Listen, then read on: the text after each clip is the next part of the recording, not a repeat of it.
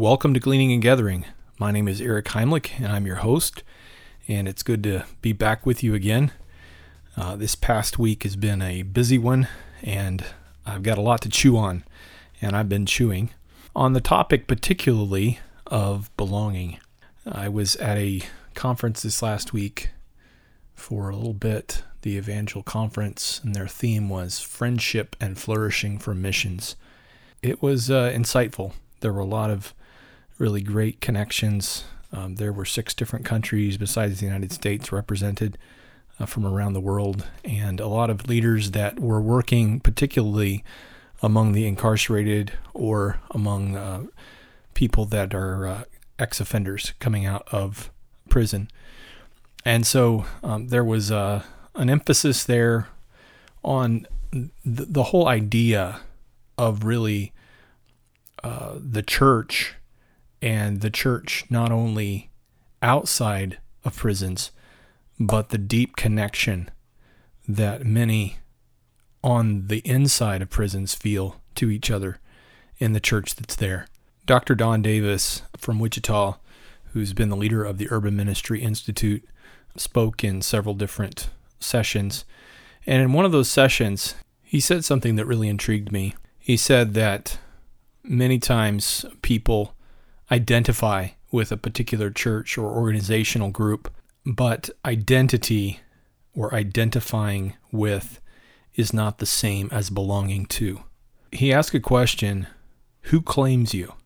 Who is it that if you are lost, they're going to come looking for you? Because they're going to say, he belongs to us. You know, I think there is something missing today from many people. And in their experience, we've so privatized the relational aspect of our relationship with God that there is a lack of emphasis on us together. And it's interesting to me that a lot of Ephesians is written in the plural. It's written to y'all, as they would say in the South. Even in the Sermon on the Mount, we see it, ye are the salt of the earth. Ye are the light of the world. And again, the way we hear that, the way we listen to that is immediately distributive. You, and you are the light of the world individually. But that's not what it's saying. It's saying all y'all together are the light of the world. Ye are the light of the world. A city set on a hill that cannot be hid. And so this idea of many lights together being united, and the idea of a community shining the light of Christ is something that I feel like has been at least neglected or minimized within our tradition. This idea of belonging to a people. Who claims you? There may be many things that we identify with, and that we call our music or our media or our preferences, but are we claimed? Is there a group of people that if we are lost are going to come looking for us? He began to share a little bit from Paul's experience, Paul's life, and his words to the Philippians and also then to Timothy. He says in Philippians 2:28, I hope to send Timothy to you shortly. And again, Timothy is coming to them as an extension of Paul. And his relationship with Timothy is such that he is able to send him and charge him and release him for mission. There is a recognition that Timothy is not just a freelance operator. There is a strong sense that Timothy is coming from Paul, and that what he is saying is communicating the truth that Paul has poured into him. And so that next step, as we are claimed, that there's a charging, a sending, a releasing for mission, and that is all part of this way that God intended it. What I've committed to you, Paul says in 2 Timothy 2:2, commit to faithful men who will be able to teach others.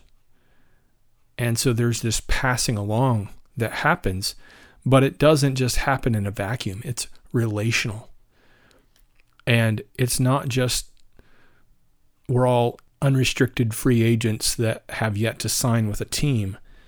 There is a belonging, that sense of being claimed, being part of something is so vital, really. I had a conversation this past week with a young man who was going through some really challenging situations. And I began to ask some pointed questions. I asked him about his marriage and how his marriage was doing, if he was still dating his wife. And then I asked him this question. I asked him, who's watching for your soul? And he really couldn't name even one person that he was spiritually submitted to and that was really watching for his soul. And it saddened me. He recognized the need for it. He recognized the desire for it. And yet, he wasn't in that kind of relationship. And he was in a very difficult spot. A spot that desperately needed that kind of input from outside his own head, from outside of where he was at. He couldn't see through the weeds that he was in. And yet, he didn't have anyone who was really looking out for him, who was going to come looking for him when he was lost. And I think the key in this that I see is that the impetus is on us who are strong and that are the ones that are spiritually mature need to go looking for those and calling those into relationship. It's interesting to me that in Mark chapter 3, verses 13 through 15, Jesus is charging them and he's giving them a ascending moment. But when is he doing this? He's doing this really, if you look at it chronologically, before he has trained them. When you look at the curriculum that Paul points to in 2 Timothy 3, verses 10 and 11, what curriculum does Paul use? He says, you have been with me. It's his life. That's the curriculum. And so he's able to charge him in 2 Timothy chapter 4, verses 1 and 2.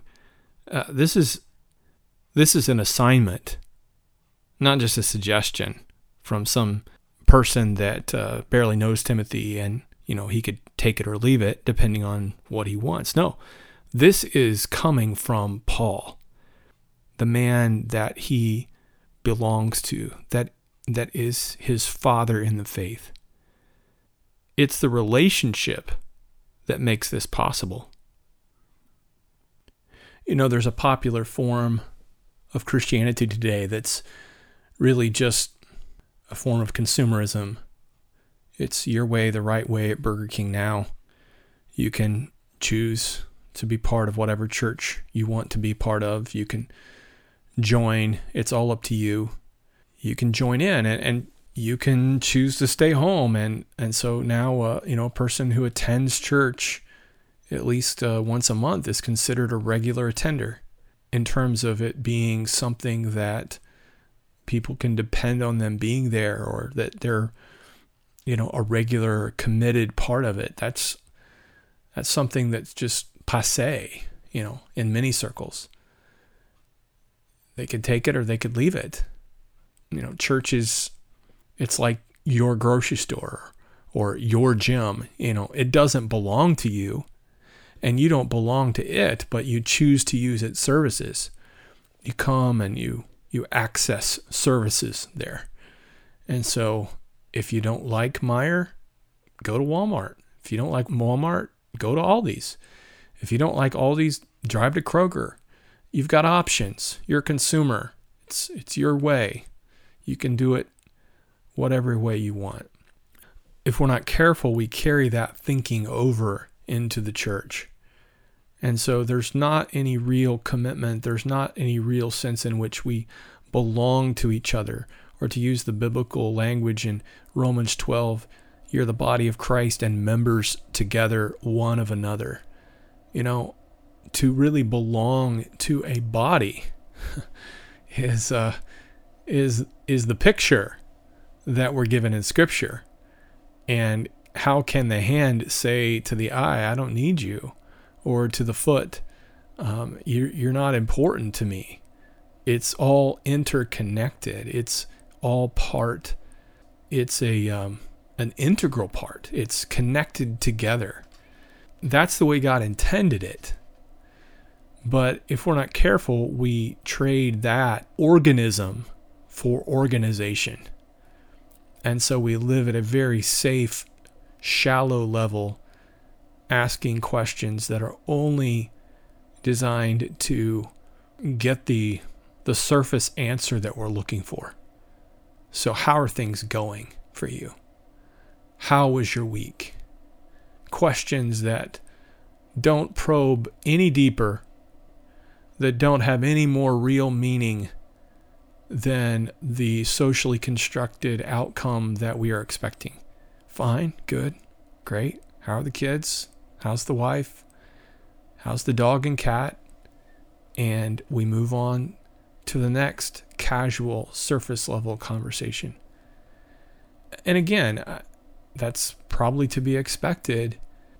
Do we really want to just dump everything out there in front of everyone and talk about the challenges that we're facing in our marriage, or the challenges that we're having with our children, or the kinds of concern that we have about losing our job at work, or all the other stuff that's filling our minds and depressing us, or causing anxiety, or keeping us up at night? Do we really want to dump all that out there in front of these very nice people that come in well dressed on a Sunday morning, and if truth were told, probably are dealing with some of the same sorts of things, but hiding behind the mask and continuing to just keep up appearances is many times the way that we deal with that, or don't deal with it.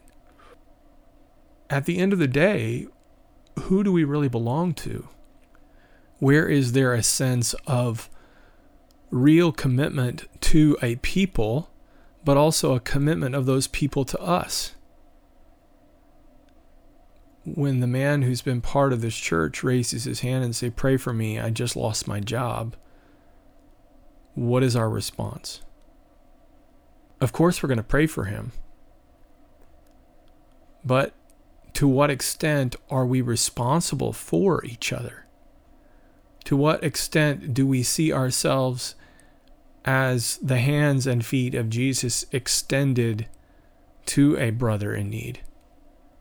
Are we just saying through our silence, be warmed and be filled? I hope it works out for you, is the subtle message underneath the surface. But if you guys lose everything and you're not able to keep up your mortgage, it's the way the cookie crumbles. Hope it works out in the next place. And the subtle message, I'm afraid, that we're sending many times to people is, you're on your own. And again, I don't want to paint this with too broad a brush, because I know that there are many communities that have surrounded and have fulfilled that kind of love and care for people that are going through brokenness and difficulties and tragedies and medical issues and a variety of other things that life and living in a broken world throws at us. So I know that there are communities out there that do that. And I know that I've seen the body of Christ act in that kind of way. But I guess the question that I'm asking for myself is, am I fostering that kind of community of belonging? And am I being the kind of person that is truly growing in that? I've been chewing on that, because I think that many times the challenges in missions, in being sent out and going to another place, are overwhelming in themselves as you travel around to the 51st church and make your presentation again and endeavor to share the truth and the opportunity and all of that, and hope to be able to string together a semblance of support for your family as you begin to head to this foreign place. And then you get there and you hope that that connection holds up through the newsletters that you send back and the stories that you share. But after you return back from all of that, what are you returning to? And where are you going that's really home? And who's going to be there to receive you? It's a challenge that many missionaries have faced. And I don't think it's just missionaries, and I'm certainly not just pointing at that, but I think it highlights the challenge that we face, in that to really welcome people, to really create hospitality and go that extra mile and be there for people, it's challenging. And so for many of us, we just endeavor to take care of ourselves and hope that we can do that. Then if everybody else does that too, then maybe somewhere along the way there might be a little extra somewhere, enough people with enough discretionary time, enough discretionary income to be able to do this thing we call church. And hopefully people will volunteer and it'll come together and make that happen. And whatever it is that we can do there is great. But to what extent do we really see ourselves as belonging to? Too often, I'm afraid we don't. And for good reason. If they're not going to be there for me, why should I be there for them? And there's this sense of selfishness that takes over, that we've got to take care of ourselves. Nobody else is going to take care of number one. I've got to. And I think in a certain sense, everyone needs to take responsibility for their own personal situation. Let every man bear his own burden, and yet bear ye one another's burdens, and so fulfill the law of Christ. It's both true. Both of those truths are held together in tension. Let every man bear his own burden is the only way that we can together then bear one another's burdens. If everybody's riding the wagon and nobody's pulling, it's going to be a pretty tough ride and a pretty tough pull. But if we're all working together, well, that's a different story. But I think human nature is, if there's a wagon to ride, let's ride the wagon, which is one of the reasons why communism doesn't work. It's a great idea, let's all just ride the wagon equally. But what happens is that our human, fallen, selfish nature takes over, and we don't like to pull, and we don't like other people riding, at least not very far. And so how does it work? Well, many times the only way it works is for everyone to bear their own burden. Everyone has their own job. Everyone has their own house. Everyone has their own responsibilities. Everyone has their own car, their own stuff. That's the way it works. Free market capitalism. Because of fallen human nature, it's necessary. In the book of Acts, in chapter 2, you see people so filled with perfect love that they want to come and lay down the extra at the apostles' feet because they want to. There's no mandate. There's no dictate. There's just love. And out of a heart of love, they're coming and bringing, and there's no need named among them. And it's a beautiful picture of people who have a desire that goes beyond. But you can't make a legislated law out of that. You can't say, okay, now everybody's going to do this. And there's some that have tried to. Let's do this. Everybody's going to have a common purse here, and we're going to just all share equally. But there's a lot of challenges with that. And one of the first challenges is that unless your heart is filled with perfect love, and so are the other people that are there, it ends up devolving very quickly into a situation where we're all equal, just some of us are more equal than others, to quote Animal Farm. And so that's the challenge, is that we need each other. And yet how do we balance that truth of every man bears his own burdens with bear ye one another's burdens, and so fulfill the law of Christ? But without going to that extreme, without going all that way and saying, okay, let's all just think about this in the most extreme manner possible. What about belonging?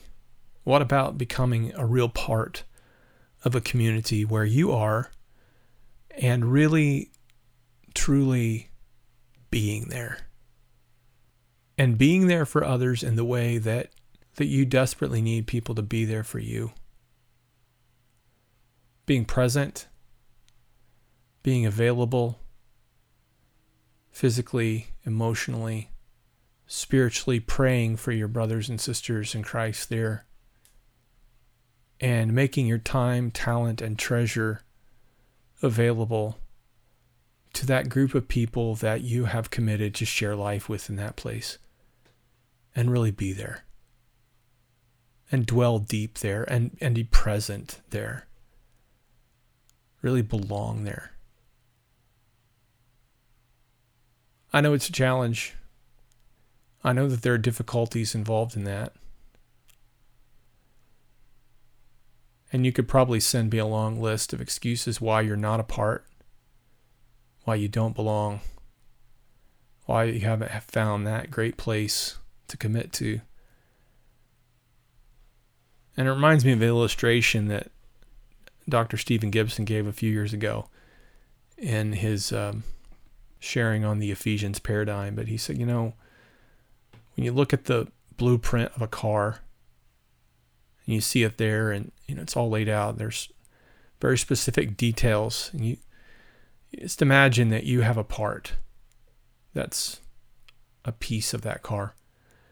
You have the spark plug, and you look at the picture of the car that's painted in Scripture, that picture of the body of Christ and members together one of another, and think, wow, that's amazing, that's beautiful, that's a great dream. It's never going to happen. But tell you what, if you ever get that car actually running, I'll be willing to put my piece in. What happens? What happens if everybody does that? What happens if most people do that? It becomes a self-fulfilling kind of prophecy. Of course it'll never get running. If everyone else is just like me, what kind of church would this church be? You're not going to have a car running down the road if half the parts have been left out.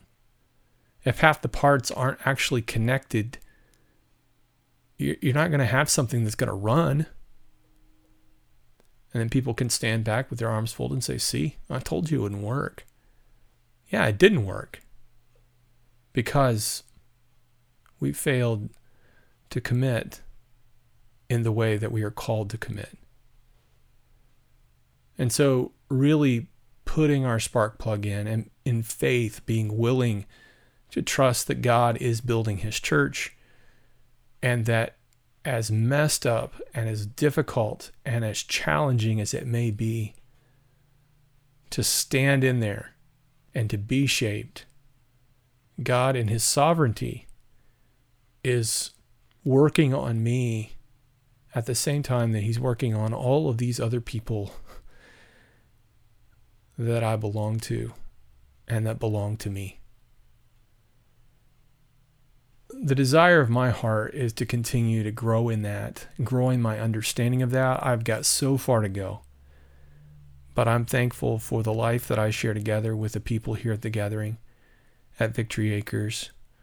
I'm thankful for the lessons that God is teaching me here. And as challenging as many of those lessons may be, I wouldn't trade them.